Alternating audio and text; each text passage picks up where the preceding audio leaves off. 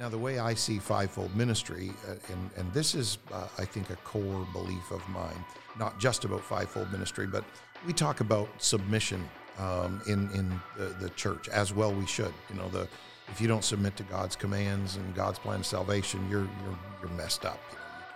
So submission is very important, but I listen to a lot of people that see submission as this arbitrary top-down line, and I don't see it that way. I see submission as a spider web. It's mutual submission.